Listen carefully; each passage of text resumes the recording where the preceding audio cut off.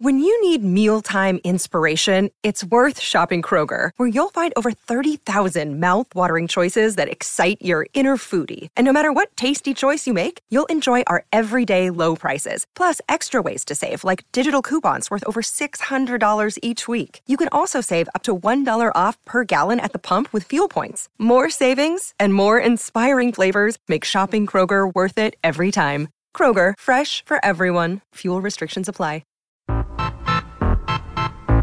You're listening to the Tripe Supper, Gazette Borough's Middlesbrough Football Club podcast. What a load of tripe.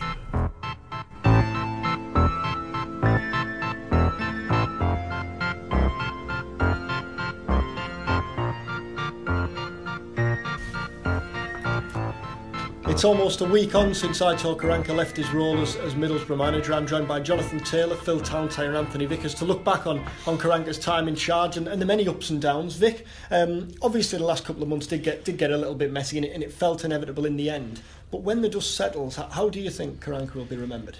I think it'll be his legacy would be a very positive one. There's a lot of teams try for a lot of years to get out of the Championship, and Aitor Karanka built a team fit for purpose to do just that. It was a long slog. He knew exactly what he wanted. He put all the pieces into place. He created a culture of incremental improvement at the club, and he delivered. Every season, year on year, when he sat down with at his end of his annual appraisal, he can tick all the boxes. He met all his targets. It's 3 years of progress followed by 3 months of a slump that turned sour very quickly, and I think there was an air of inevitability in that last few months. Mainly, it has to be said, for things that were going wrong off the scenes as much as on the pitch. Phil, I think the frustration from Karanka's point of view, once he kind of does get away from it, and he did to me look like the man who needed a break come the end of his time at the club, is that it's not like he came up to the Premier League and he was out of his depth and Borough were out of depth.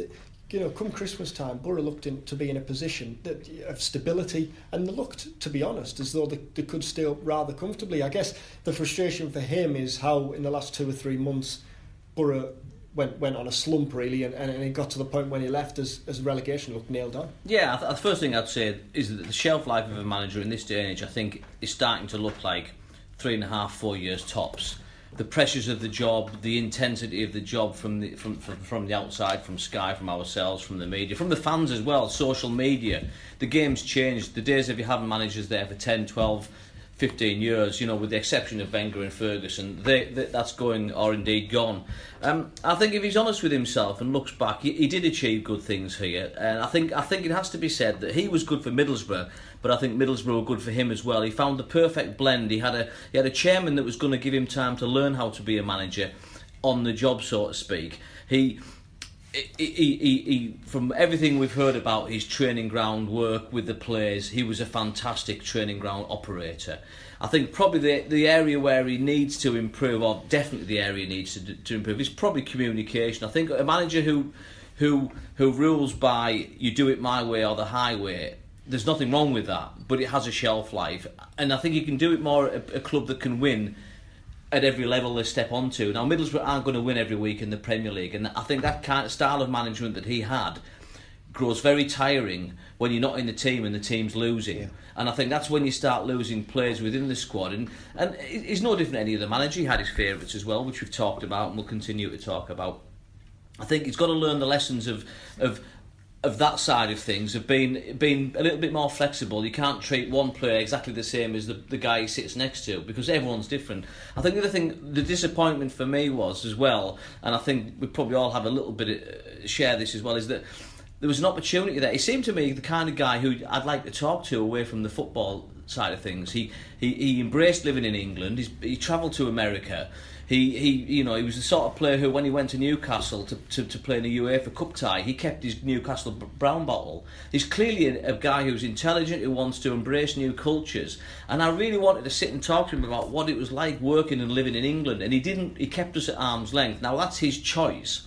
But his inability to engage the media, really any level of media, while he was here, other than really the times when he invited the big hitters down from the national press, I think is a lesson he needs to learn, because when he needed our help, and we didn't by any means stick the knife in, but we could have probably made, if he talked to us a little bit more and explained the problems he was having behind the scenes with a few players, without naming names. A good manager knows when to appeal for a little bit of patience, a little bit of help. Not just the stuff of the players, but also selling the idea of a rigid approach tactically, which was allowed, in some ways, it was allowed to fester, and that became a stick to beat him with. And he never really expounded his philosophy in the way like Tony Mowbray. He would talk all day about why he did this and why he did that and how he approaches it in his football utopia. Aitor Karanka never really did that. And we know that Rafa Benitez, for example, does speak to the press off the record at Newcastle and explains why player X isn't in the squad. I think very quickly and finally was his inability to change tactically. I think he pretty much went into the Premier League with the system that had worked for him in the Championship. Keep things tight and nick a goal. That's a vast oversimplification, but really that's how he set the team up. It's not working it clearly, after, as you said, looked fine up till Christmas, and then I think that the team started losing belief, lost a couple of players. It was always going to be about keeping the best players on the pitch this season. You lose a friend, Downing was out of favour, Ramirez got his head turned, and suddenly 3 or 4 of your key players aren't delivering on the pitch. So that's a lesson he needs to learn as well. John, Vic touched on how it did feel inevitable come the end, and how, and I think we've all touched on this since he'd gone, how it was, even though Borough hadn't won in 10 when he left, it was more what had gone on off the pitch which contributed to his departure. When were the first signs for you that maybe things were starting to go pear-shaped? In January, probably. The comments about the fans was an early one. I mean, it shouldn't have been a surprise really, because we always said that Borough's fate this season, and certainly Aitor Karanka's fate this season, was all going to be about how he handles pressure in adversity and defeats. And we saw last season that we could go back a year, couldn't we? Yeah, exactly. First example. Yeah, like obviously this is a guy who's won everything there is to win as a player. He's constantly been on the winning side. He's he walks the Bernabeu corridors, and he expects everyone to be at that level. And it was always never going to be the case like that at Borough. He was going to have to face some pretty kind of disappointing times, and I thought that's obviously what happened, with the whole bust up last season, and this season we all sat around and said how Aitor Karanka deals with defeat and adversity is going to dictate how he gets on this season.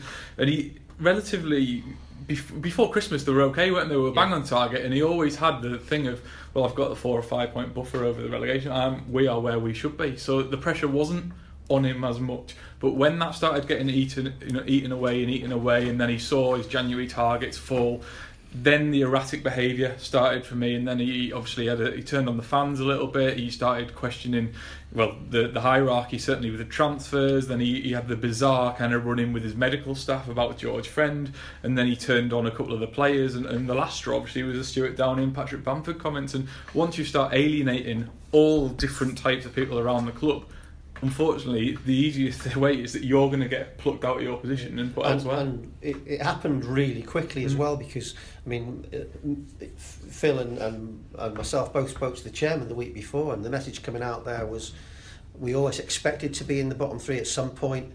We're mentally prepared for it. We're going to hold our nerve. And then there was the booing at Stoke, and that kind of prodded a reaction. And the reaction, I think, was the right one, which was banging heads together. Everyone got things off their chest. The chairman spoke to the players spoke to the manager, and then there was this show of unity. And we all went, they went out for a meal. There was a quiz which clearly was a lot more competitive than we thought it was, and there was a lot of talk that week of unity, and all the players were saying, "Yeah, we know we're in a fix. We're all in this together," and everyone was confident they could dig their way out of it. And then the very next press conference after that, when the pressure got to Aitor, and he lashed out and he named and shamed 2 individuals, and the whole facade of unity collapsed. And it happened in the space of 48 hours. Phil, I've seen a few talk about how, when he gets away from it all and he'll learn from his mistakes. Will he? Well, is he the type who can do that? Or the word that is often used to describe him tactically is stubborn. Is that the same as when he looks back and kind of looks at the mistakes that you're obviously going to make? It's his first job in management, and he did a very good job at it. I think, like all of us, he's a bundle of contradictions, isn't he? On one hand, he's very open-minded, he travels, He, as I say, he went to America as a player because he wanted a new experience. He turned down opportunities to come to England and to other clubs in Spain. The Middlesbrough project he bought into, so he was very open-minded. He bought into Steve Gibson's vision. He turned down a job at Crystal Palace in the Premier League because again, a lot of self-awareness there. He realised he wasn't up to that job, I think he realised that was too much of a hornet's nest to jump into in your first job. And yet there was this inability to change. And yet he said, didn't he, in every press conference, when he was asked, are you learning, have you learned lessons from today's victory or defeat? He'll say, you learn every day. The day you stop learning is the day to give up. So he talked about learning and learning from experiences. But I'm not sure he was able, probably through his inability to maybe relate to people. I think the thing that takes out of it, John was absolutely right. The moment the pressure came on him, he buckled. He buckled after the Rotherham match, and even before that, the Blackburn match, and reacted in a very bad way. He pretty much picked a fight with his own players, and that ended up with him walking out ahead of a massive match. So there was a signal that he struggles with pressure.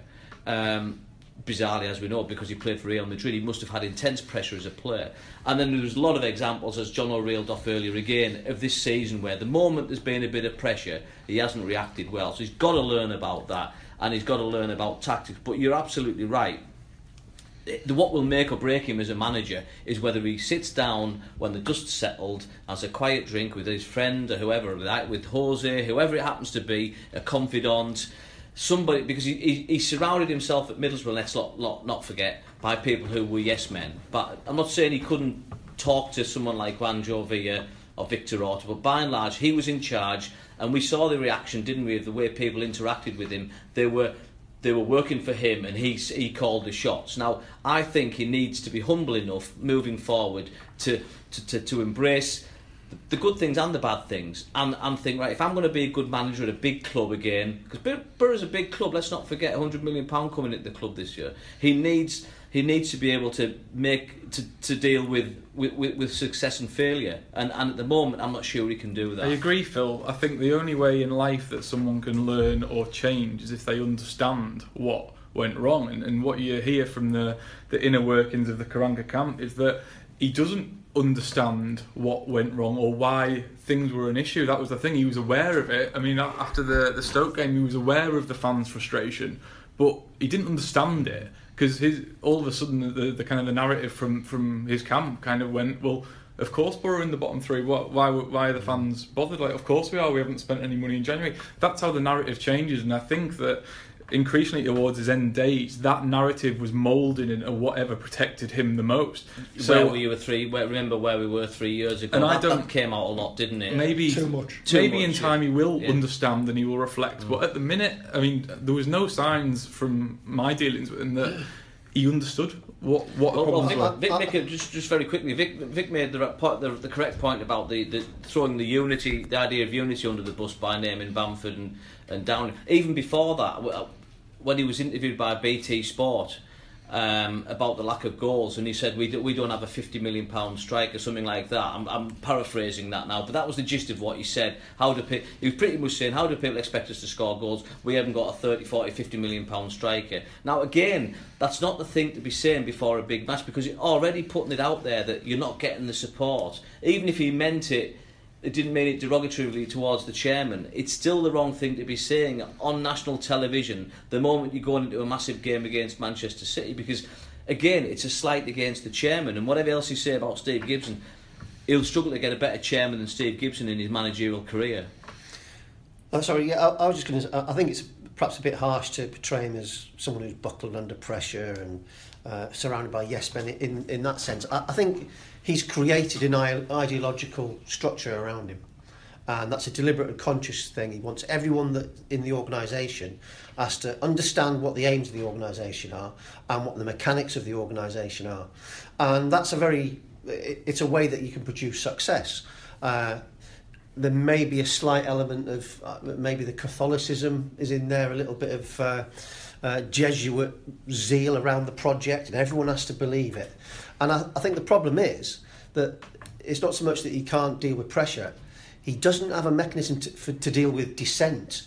And there's like the religious thing is, if someone doesn't agree with a particular tactic, it's almost like heresy, and that's why I think he tried to isolate people. And is that why he rankled with the local press as well? I think possibly that is because we couldn't understand why he was obsessed with us. I think a regional newspaper. I think there is a little bit of zealotry in there, and I can understand and I can see the logic of that. You've got to have discipline and a sense of unity about the purpose, and also I think he wanted people to believe it.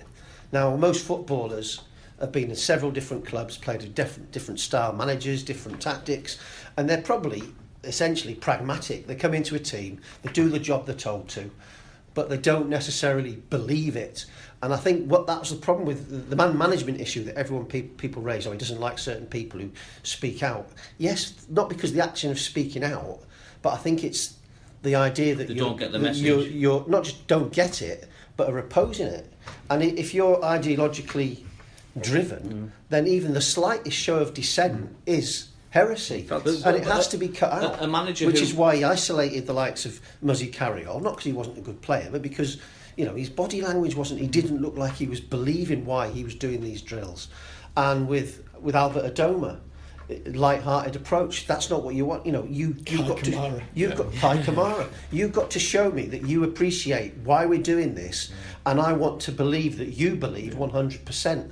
So it's dissent rather than pressure that I think the problem was. I think that's an interesting point as well, because this guy is, one thing you cannot fault is how driven he is, how single-minded he is and how determined he was. And I think obviously when you go back to his very early days at Borough, he moved over to a country and he told his family to stay away because he said, I'm going to be 100% obsessed with Borough for certainly the first few months, but I don't think that ever left him out. I imagine he's the kind of guy that goes home and constantly thought about Borough, constantly 24/7. And I think that you probably look at other people, and that frustration is: do other people do that? Well, he acknowledged that a couple of times. He said that he perhaps, I can't remember, there was one game and then there was one press conference where he said, Wolves. Yeah, perhaps one of his problems is the fact he expects everyone to reach the level of dedication and the standards that he sets, and I guess when you're working in the Championship, it's why I think you've got to admire when players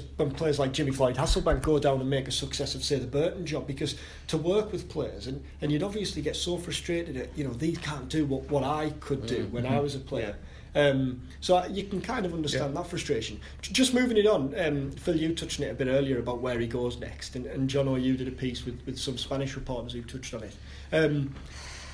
There was a suggestion that maybe it's not back to Spain, which I think is just the automatic assumption that he'll go back and get a La Liga job. What level would you see him going in at now, and in what country, I guess? I'd be interested to see how he's perceived in Spain. Obviously, we John has talked to some Spanish journalists, and I don't know. It feels like the vibe is that he's being harshly dealt with by Middlesbrough. That's the view over there. It'd be interesting to see how he's perceived in England. I think very different people with very different achievements, but it's a bit like when somebody says, I'm guessing from fans of clubs outside this area, that if you were linked with Aitor Karanka, the reaction might be the same as if you were linked a few years ago with Gary Megson. Oh, his team's pragmatic, it's not very entertaining. He's had far more success though. No, I'm not suggesting he's anywhere near. I'm not suggesting. Well, Megson won promotion. Yeah, no. The point I'm making is his name amongst English fans. I think largely because of things like Match of the Day and Sky Sports. But I think he's known as a guy whose teams don't score goals and lack charisma. Now, I'm not saying that's true. I'm trying to look at it from the outside perspective, and I think he would struggle to get another Premier League job. I'm not saying he wouldn't. I think it's about where he pictures himself and what he sees that he's done. And what I think he will see is, first season kept the team up that looked like they were going down. Second season got to Wembley. Third season promotion. Fourth season, 70% of the way looked like it was a success. So I think he will be thinking his next step is up. Maybe not up by much, but up. And you've got to remember that Borough are in the top 30 richest clubs in the world. So I think that's where he will be thinking that he should be going into that next clutch of teams. It might be that that's another team in the Premier League. It might be a team mid-ranking in Spain, maybe maybe Olympiacos, maybe Turkey, maybe See, I couldn't see Germany. him going back into the Championship, for example. No, I don't think you want that experience But again. I think mentally and emotionally, he will be thinking that he's having succeeded, having ticked all these boxes at Middlesbrough, that his next move is up. And the next step See, up. for me, the big trouble a manager like him, and the same thing that Steve McLaren had when he left Middlesbrough, is you don't get the same setup elsewhere. You don't. The chances of finding a chairman will give you more than 18 months to prove yourself is virtually nil now. Yeah. But So it might be that he will struggle. You go to hypothetically a Bournemouth or a Watford or a Norwich or a clubs either side of the promotion relegation divide. If he went somewhere now and started next season moderately, he'd be out on his ear. When I teams agree with look that, for but a- I think but I know what you're mentally, saying. That's when he sees will himself. be looking at Yeah. that, and Yeah.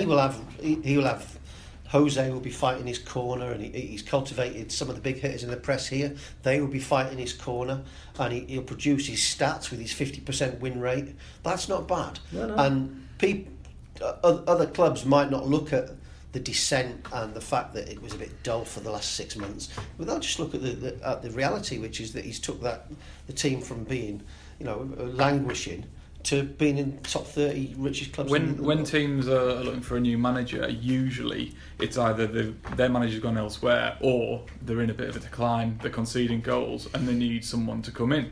Now, if you're a team that's conceding a lot of goals and need your defence plug-in, people might think there's no one better than Aitor Karanka in terms of being a defensive coach. So I don't think he'll struggle to get a job. I think it'll be fascinating to see what he feels is the right step for him. I don't think he'll be short of offers anywhere, whether it be England had or 2 or 3, hasn't he? whether it's England or Spain. Yeah, exactly.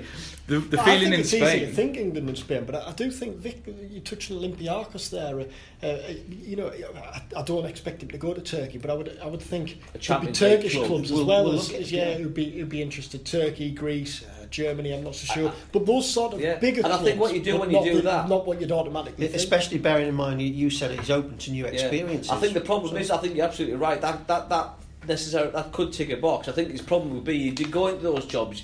It's a relatively short shelf life, and suddenly before you know it, you've got 3 clubs in 6 years. And as a man with a young family, I think you're right. I think he still wouldn't be looking at a similar project to he's just had, where he can base himself. But Every manager Exactly, has an 18-month shelf life, and I think the perception in Spain is that it always used to be that he was Mourinho's puppet and he basically didn't have a voice and he did whatever, and that's the thing that's been torn up. That's the feeling over in Europe, is that Karanka has now found his voice. He's found his voice. Yes, he had some setbacks in his first job, but he also had a lot of great success. So I think a lot of people will look at Aitor Karanka with a little bit of intrigue, and whoever needs a defensive drilled manager to shore up a back line will go straight to Aitor Karanka. I think it's a real shame that the last 2 or 2.5 months have happened because